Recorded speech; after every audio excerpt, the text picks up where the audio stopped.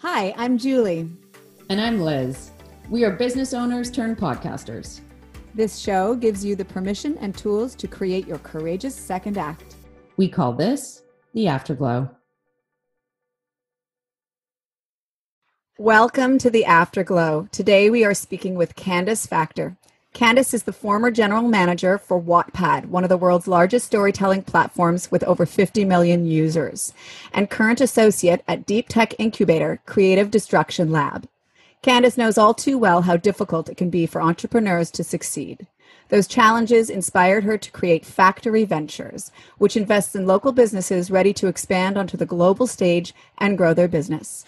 Over the years, her inspirational work includes co-creating Tourstar Digital, a disruptive digital venture arm of Tourstar, and advisory role with Sick Kids Tech advisory team.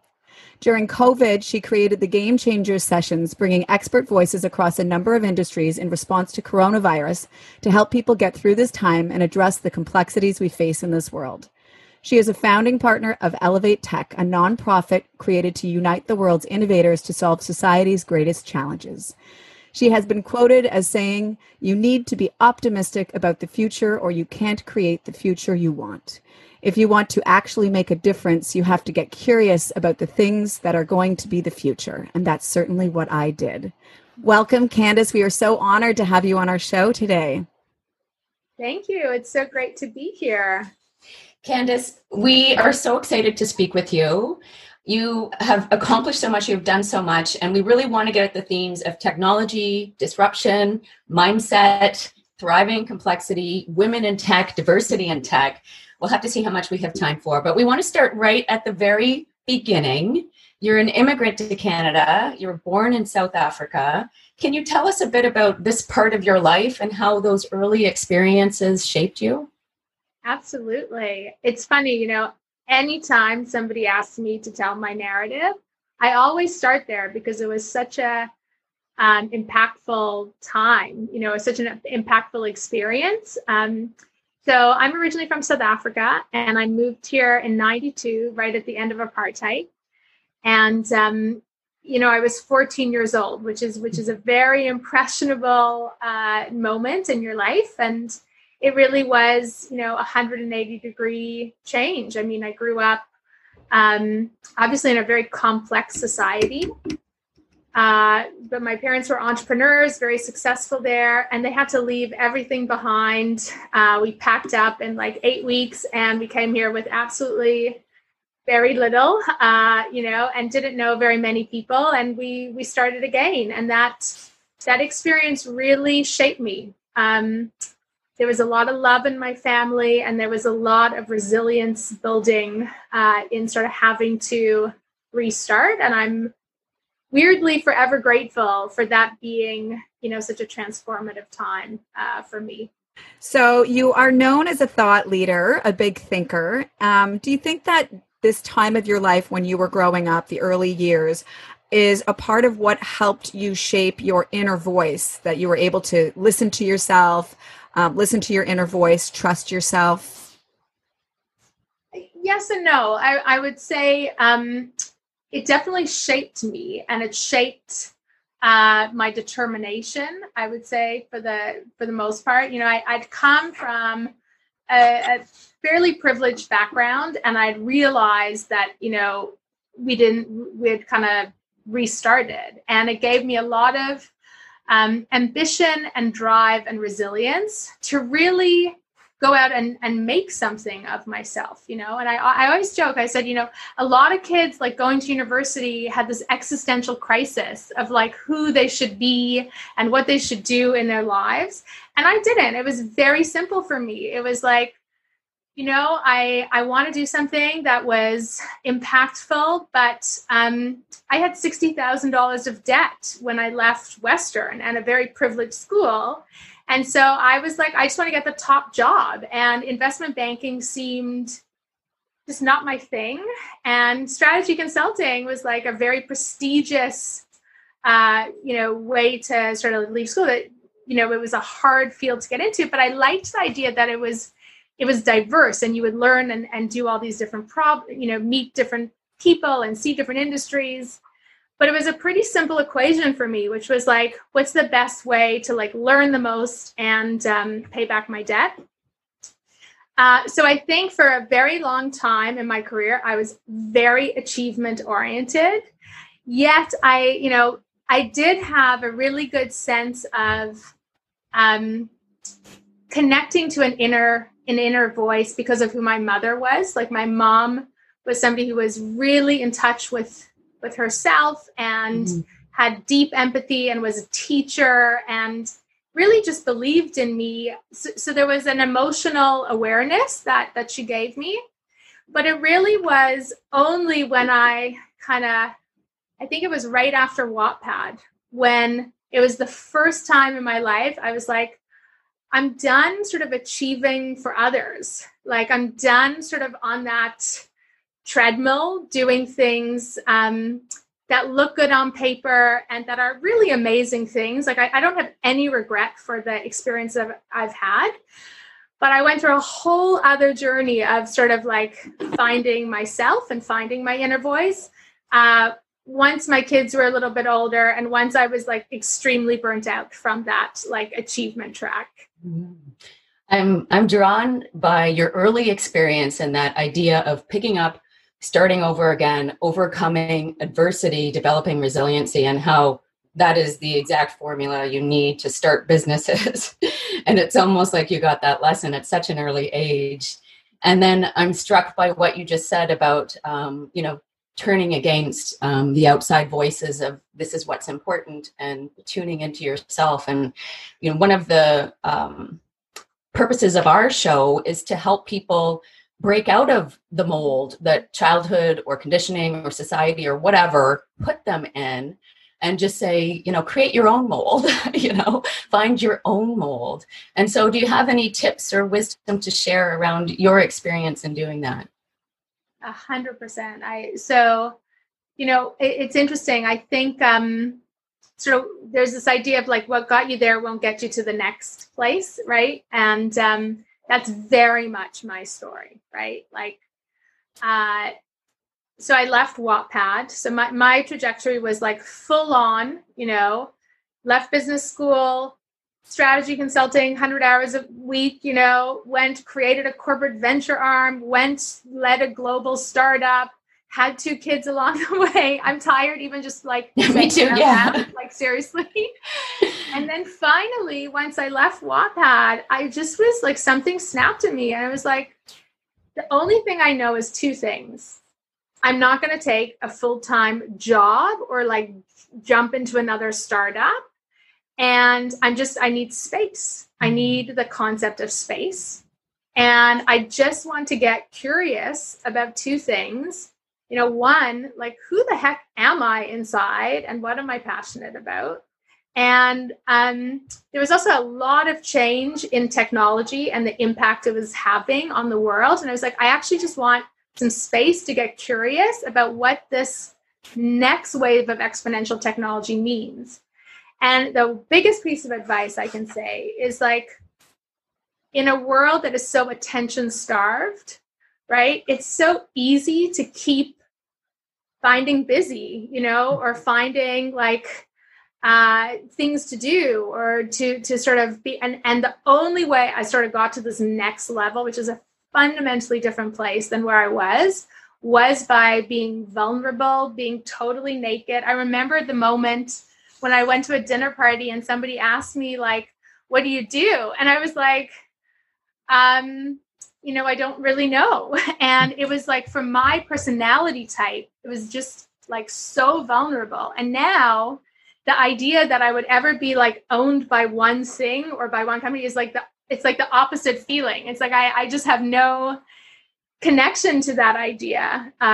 So it's kind of, you have to lean in to the parts of yourself that are most vulnerable, and where you have the most work to do. And it's like, it's messy and it's dark sometimes, and it's like super hard.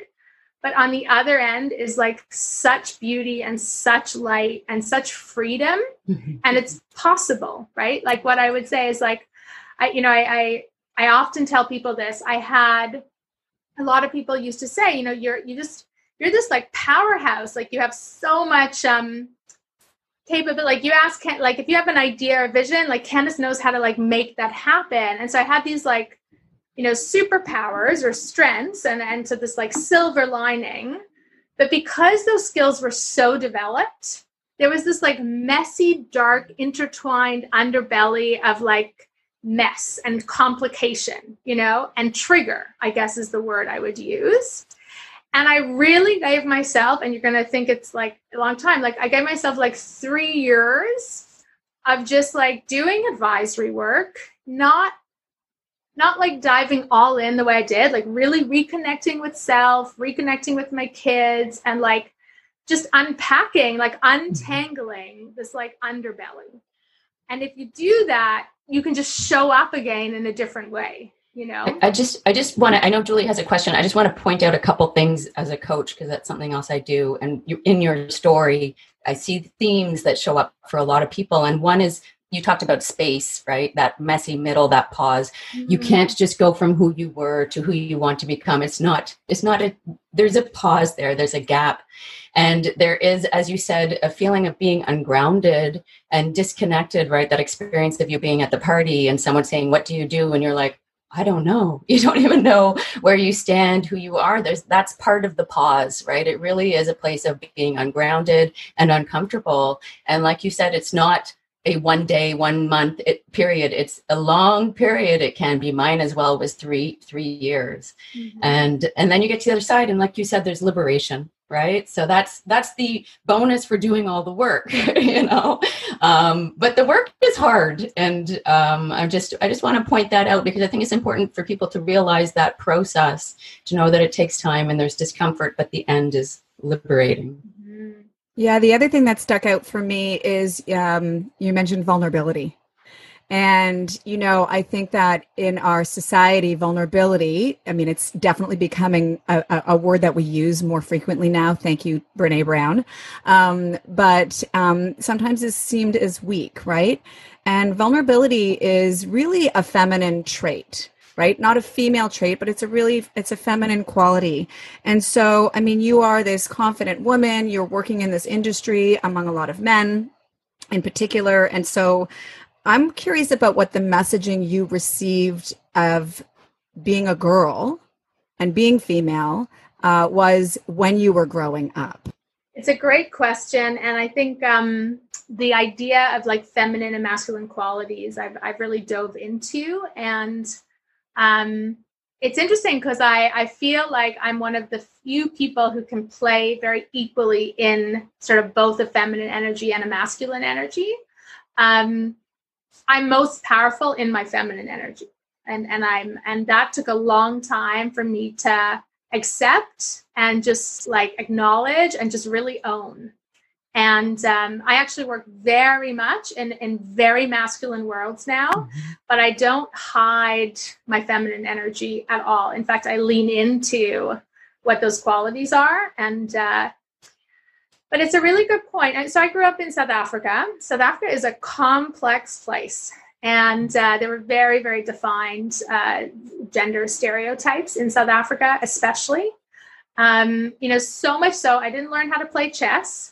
I didn't even know what engineering was. And yet, quite frankly, like my mind is designed as like an engineer in many ways. It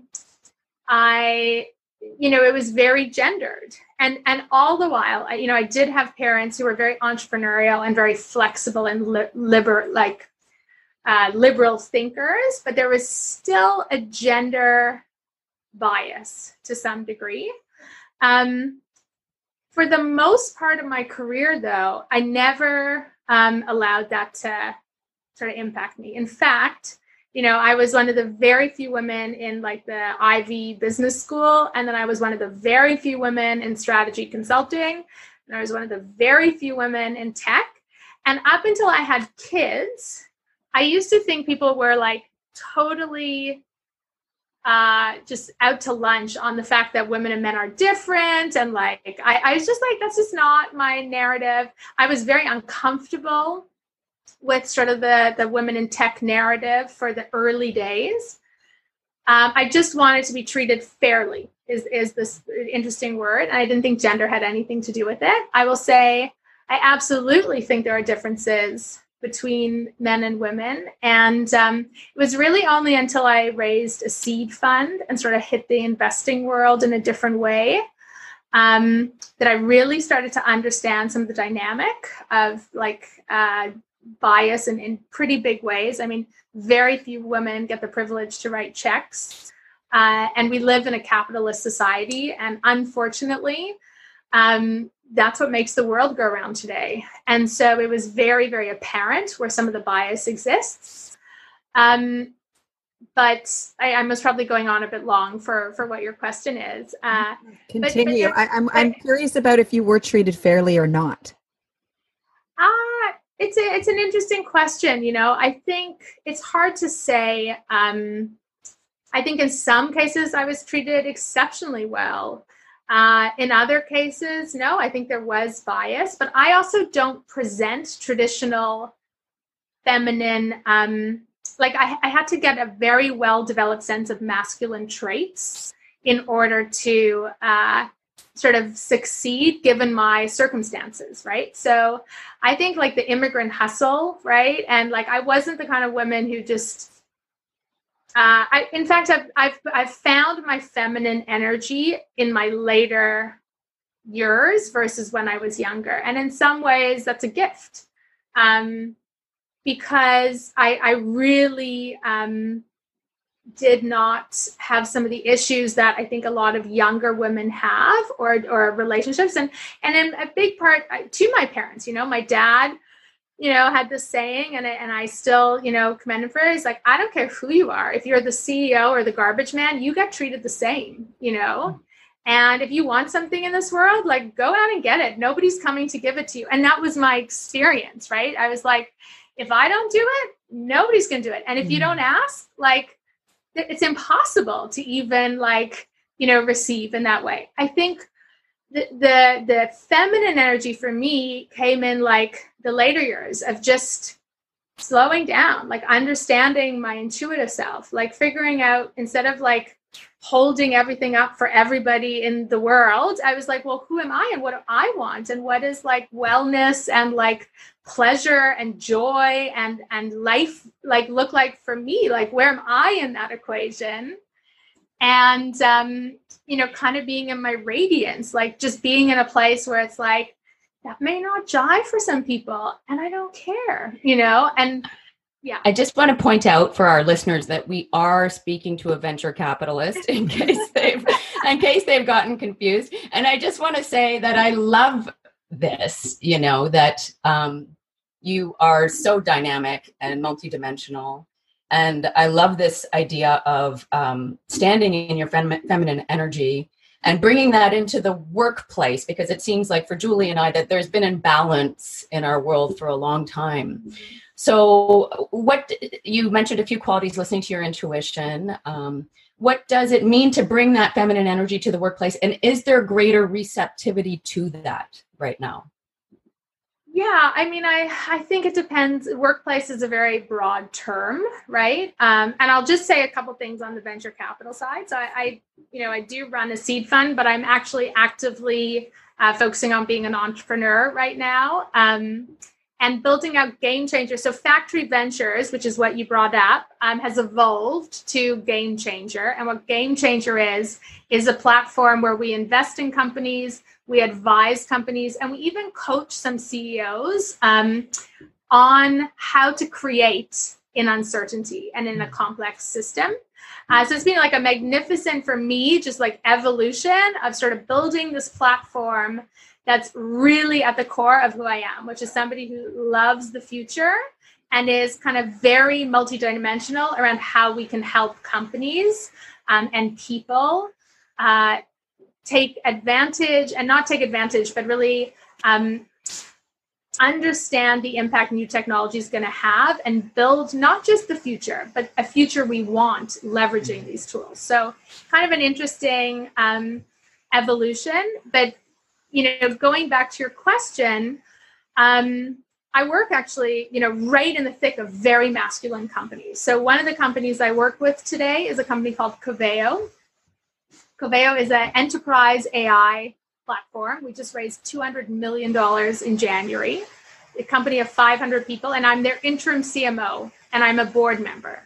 So, and it's a very engineering driven, alpha male environment. And I would say the experience for me is just wonderful because I'm allowed to I'm in a different place in my femininity and in my leadership where I'm not insecure about bringing these qualities to the table. And they're so needed, needed, required, sometimes super welcomed, other times slightly confused, but really valuable. And you asked what are the qualities specifically? I would say two things. One, it's this holistic thinking. So, I think there's a lot of black and white thinking, or just very binary thinking that, is a very useful tool, but sometimes is really wrong, actually. It's like seeing things on continuums and seeing things holistically and understanding the need to be integrative, I see as a very feminine quality. Another one is deep empathy. And the empathy is, not for just people who are in, a bad place, or it's just a deep empathy for what we're trying to do for all these different stakeholders, for our customers, for our talent, for what's going on in the world, and sort of bringing that emotional awareness and empathy to the technology and to our message, has been truly revolutionary for the company. And I think that's very feminine. And so I implemented something called a virtual mastermind, which is just completely focused on this idea that people are able to grow, right? And have this growth mindset, and that they need to be sponges to learn and to upskill and iterate and change. And in a world where there's a lot of uncertainty, different leaders motivate in different ways. Some of it's fear driven, if we don't do this, then we got to do this. And I think for me, it's totally the opposite. It's sort of how do we sort of really thrive, right? And maybe it's actually I'd say a fourth one, which is I know that for myself, it's not a small difference in percentage of when I'm well and I'm leading versus when I'm burnt out and I'm leading. It's it's massive. It's if I have done a yoga class, done some meditation in the morning, had some time to clear my mind, and I'm leading this team and coming to it from that place, I'm a totally different person than if I'm sleep deprived, hadn't dealt with the stress that I'm feeling. And so just this idea of creating well environments, where people thrive versus where people are burnt out and and I'm not saying that Coveo was like that at all before. In fact, it's a really, really good company, but I would say I bring a different level of just ensuring that people are well, and ensuring that people are learning. And that's been very joyful for me in doing that. And without losing the, maybe we call it masculine qualities of excellence and high performance and achievement and drive. And the idea of duality is a big theme of mine in Game Changer, which is things that are seemingly counter to each other or don't fit. There's a lot of and actually versus or, right? And the duality of these things being important.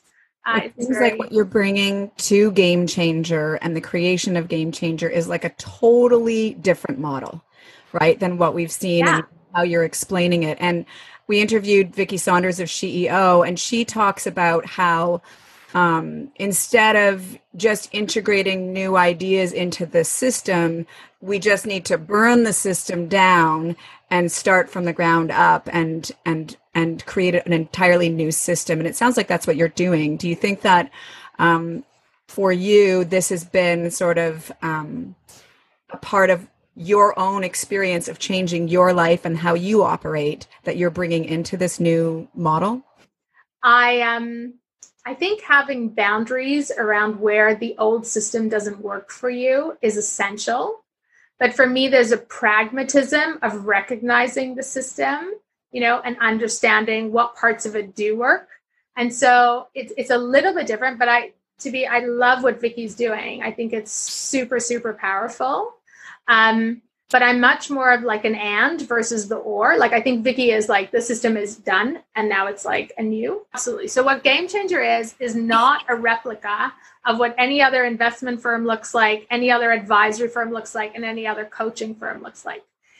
Game Changer to me is a multi-dimensional brand and platform that recognizes the overlapping circles of, three and a new pillar called Game Changer Labs, 4 things, right? The first is that the future happens by entrepreneurs creating new products and technologies and getting access and exposure to those technologies through Game Changer Ventures, which was formerly Factor Ventures, is fascinating. And you learn the most by doing.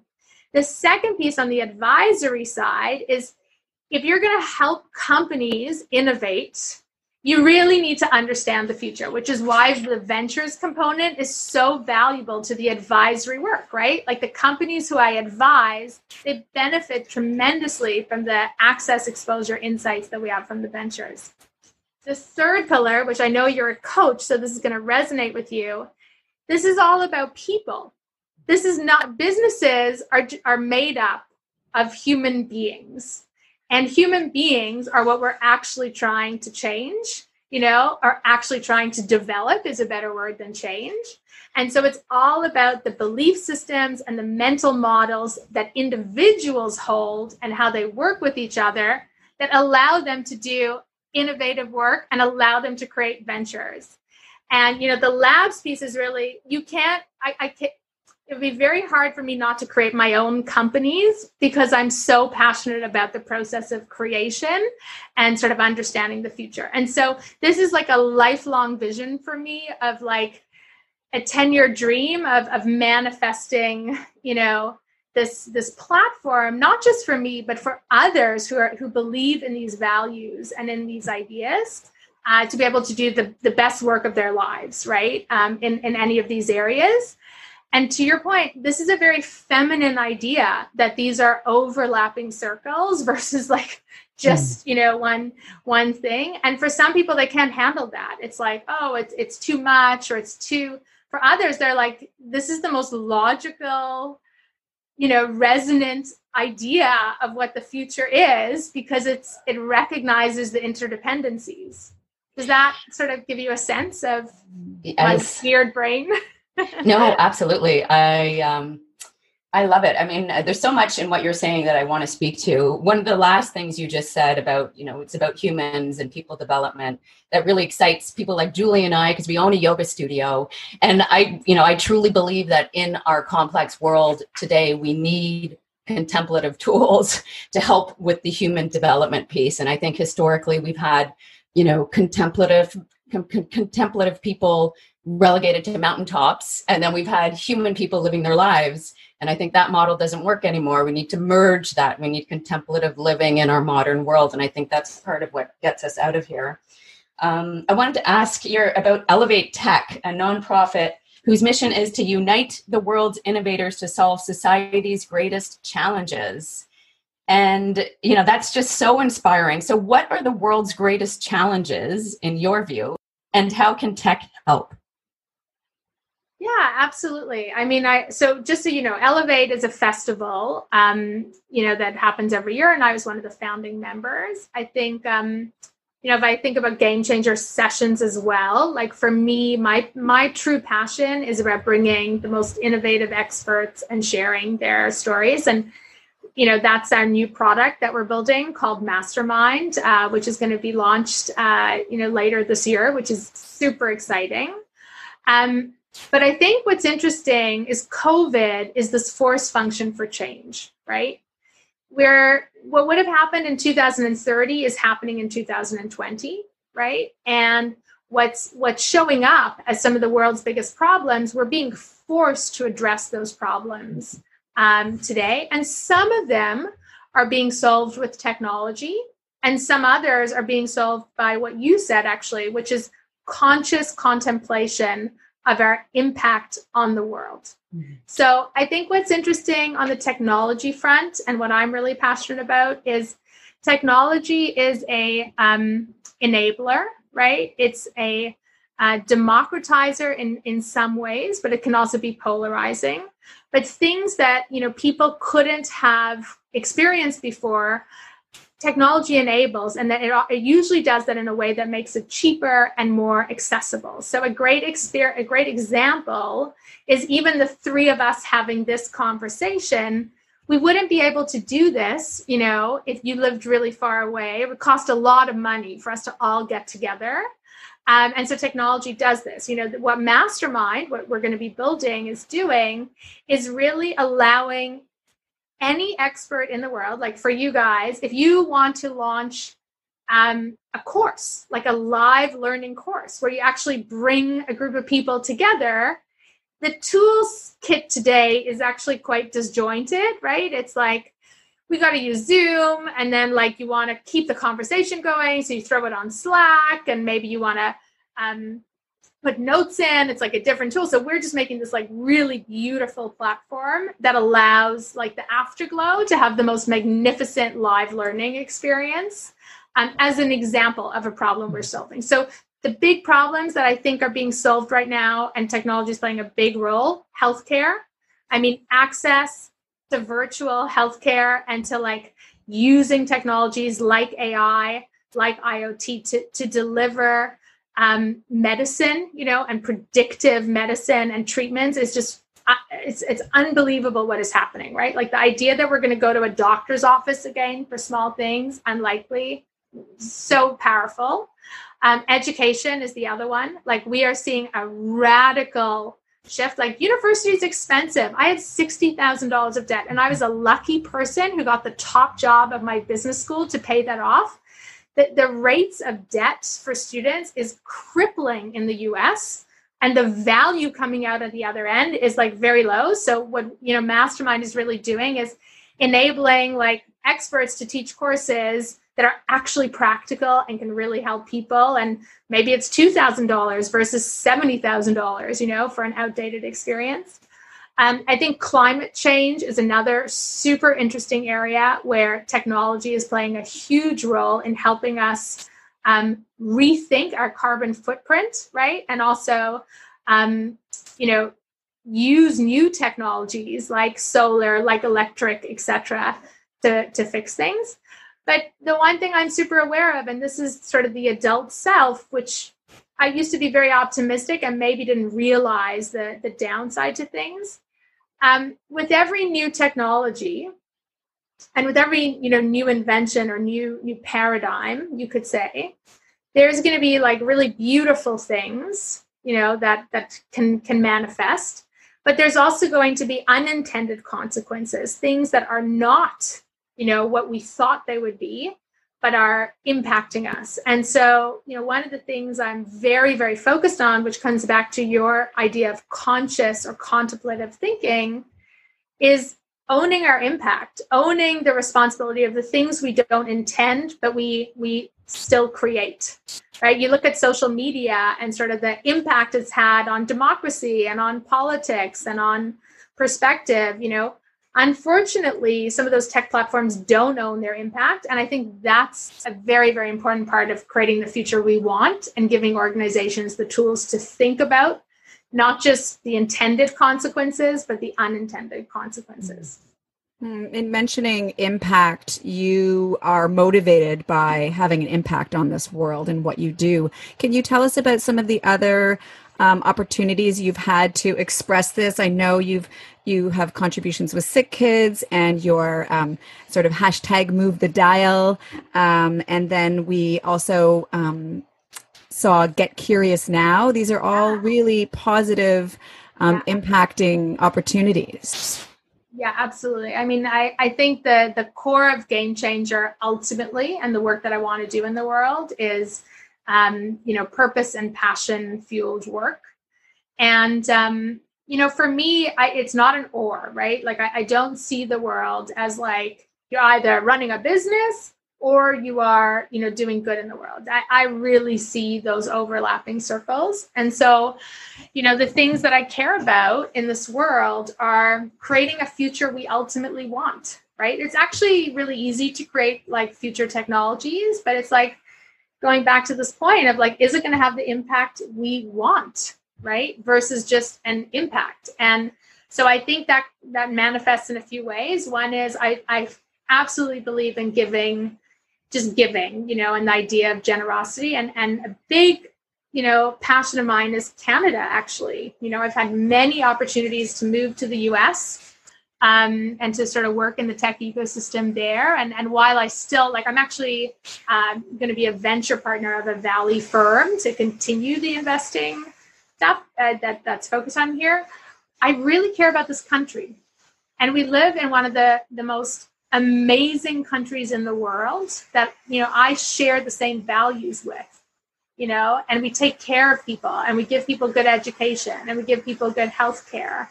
And I think COVID has exposed just how different our value set and framework is in Canada versus some other places in the world. So in terms of giving back, I think because I'm an immigrant, I try and do as much as I can for helping our tech ecosystem on the global stage, and ensuring that we have successful startups and a successful tech community here, because it's a very, very important way for us to be resilient in the future.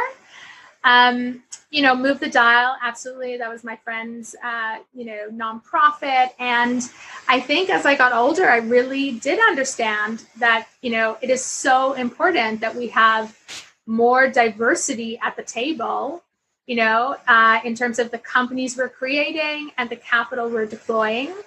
And sick kids. And, I'm very passionate about, many different organizations. It's just, if I can be helpful to creating a world that is like a little bit better, I feel like that's part of my, responsibility. And it's also, I have 2 young kids. I just want to give them the tools to create like impact and have agency, and the sense of pride and feelings of just contribution you get that happens when you're doing good things.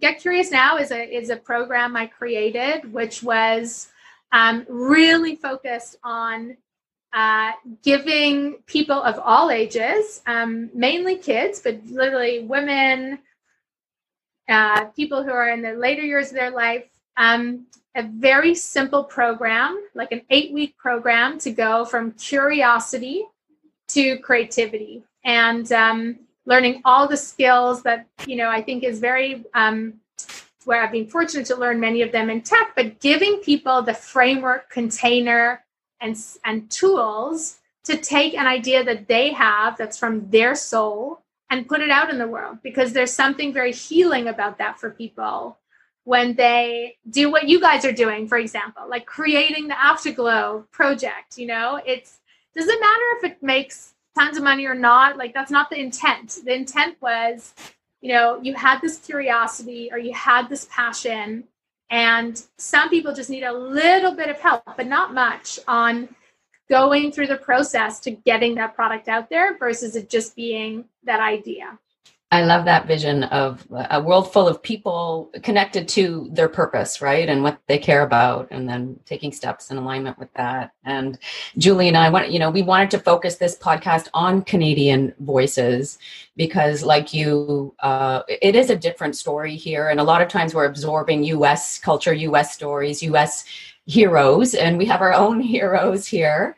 And, it's a great country. Yes, there's definitely things that need to be improved. But let's all work together and make it better. I'm curious about,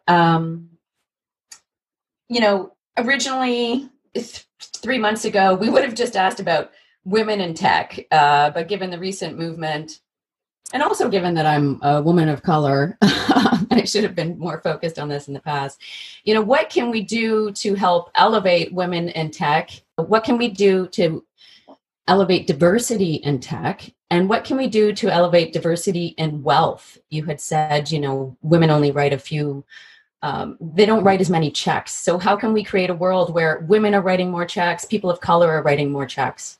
That's a big question, I know. I think it's a really good question. I think about it a lot. I think for all of us, this time period has been one of, deep reflection and exposure of how polarized the world actually is today. I think there's two very important things. One, especially when Black Lives Matter started to sort of really, become more mainstream and that movement started to become, very mass.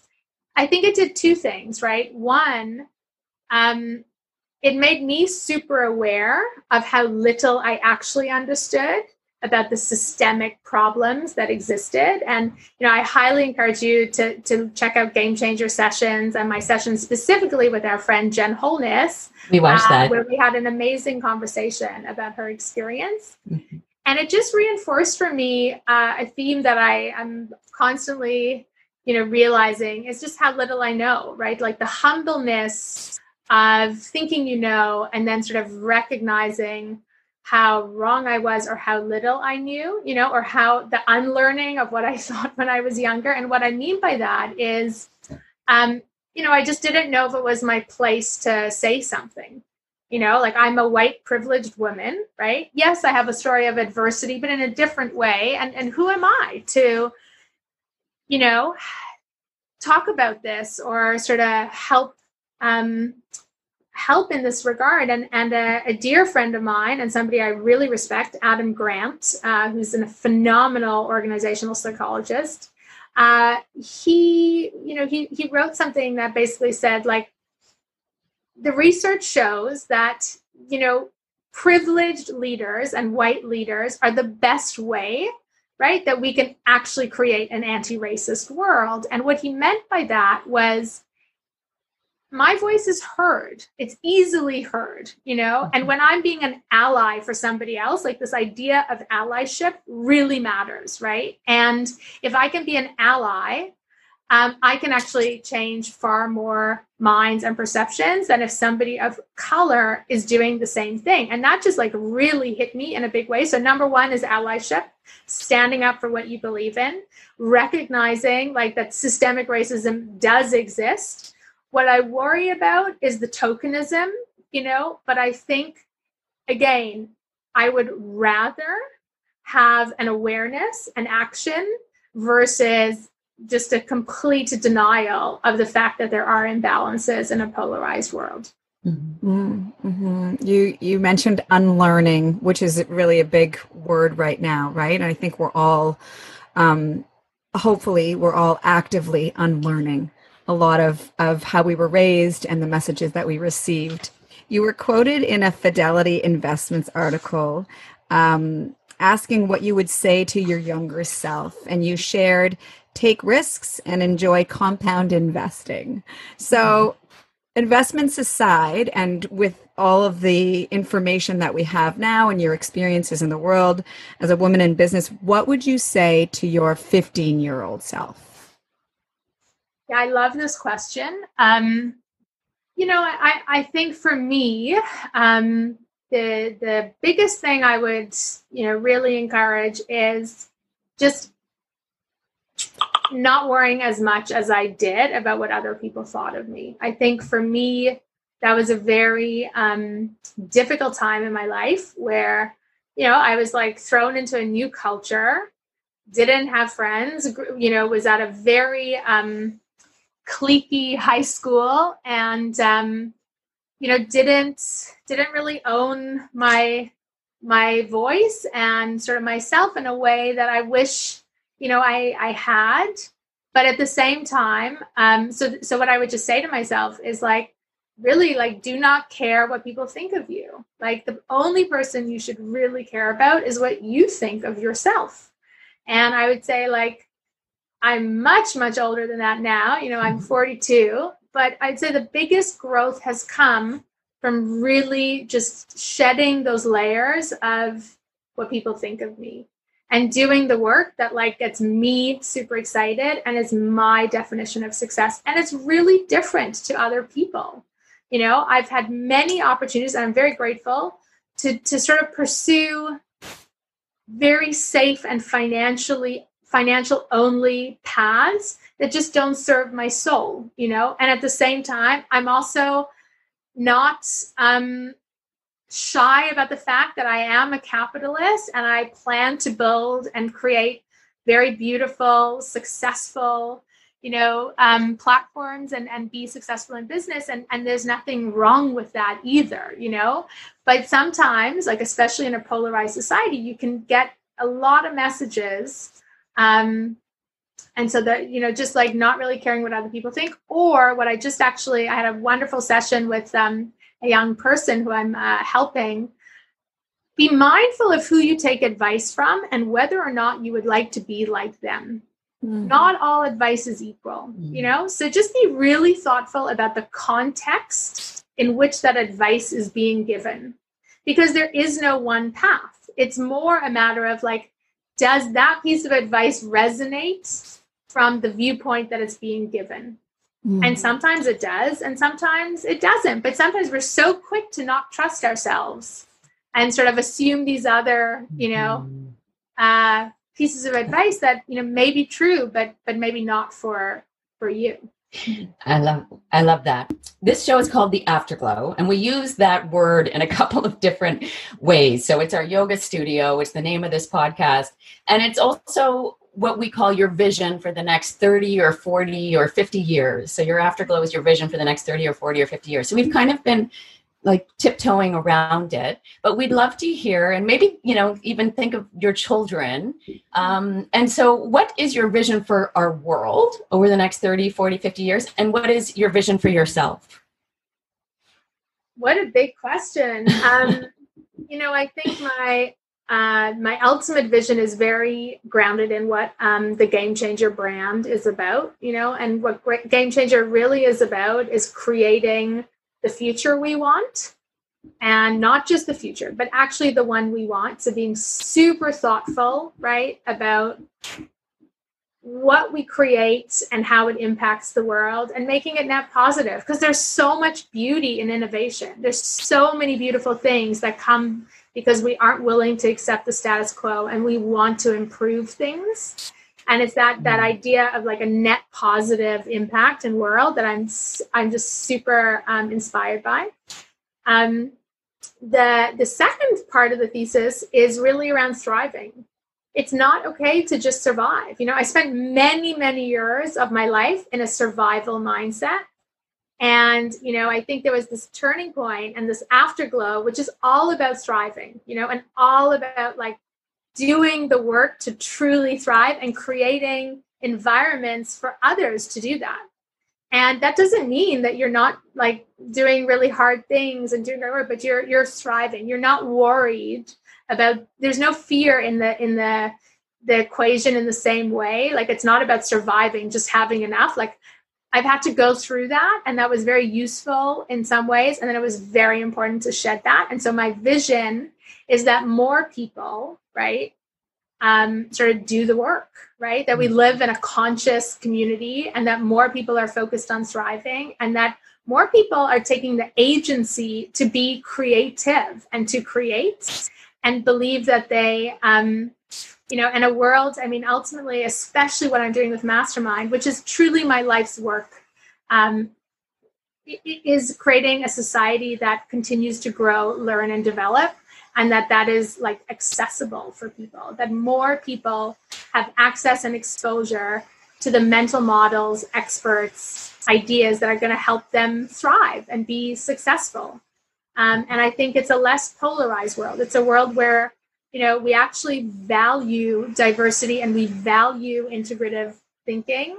And you have to unlearn a lot of what society tells you. Like, I don't watch the news. I'm very, very mindful of what information I consume. And, you know, as for my kids, they are really creative kids who have a lot of agency. And, you know, this idea of resilience is very important to me too, is like, teach somebody to, instead of catching that fish for them, like teaching them to fish and just giving them that confidence that no matter what happens, right, they will really be okay because they've built those tools and those skills themselves, is definitely a part of that. You mentioned Thrive. And I think the first time I had even really considered that or heard about that was when I read the Arianna Huffington book, Thrive. I'm interested, and maybe you can share with our listeners, because it's always difficult to find that balance. But what do you do specifically? And you mentioned, staying away from the news and choosing people that you listen to, and you mentioned a little bit of yoga and meditation there. But what are some tools that you use to thrive, right, instead of survive?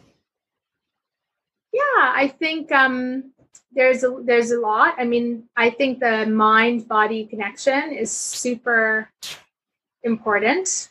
So for me, just like what you guys do, having an amazing yoga practice on a daily basis is a very important part of that. I wouldn't say I do that every day, but that's definitely a big part of, for me, thriving is whatever it is, like being connected in your mind and body and recognizing where tension sits and sort of working through that. So the thriving for me is not avoiding. It's not denying, and it's not avoiding, and it's not numbing. It's actually the opposite. It's like facing and delving deeper and sort of working through.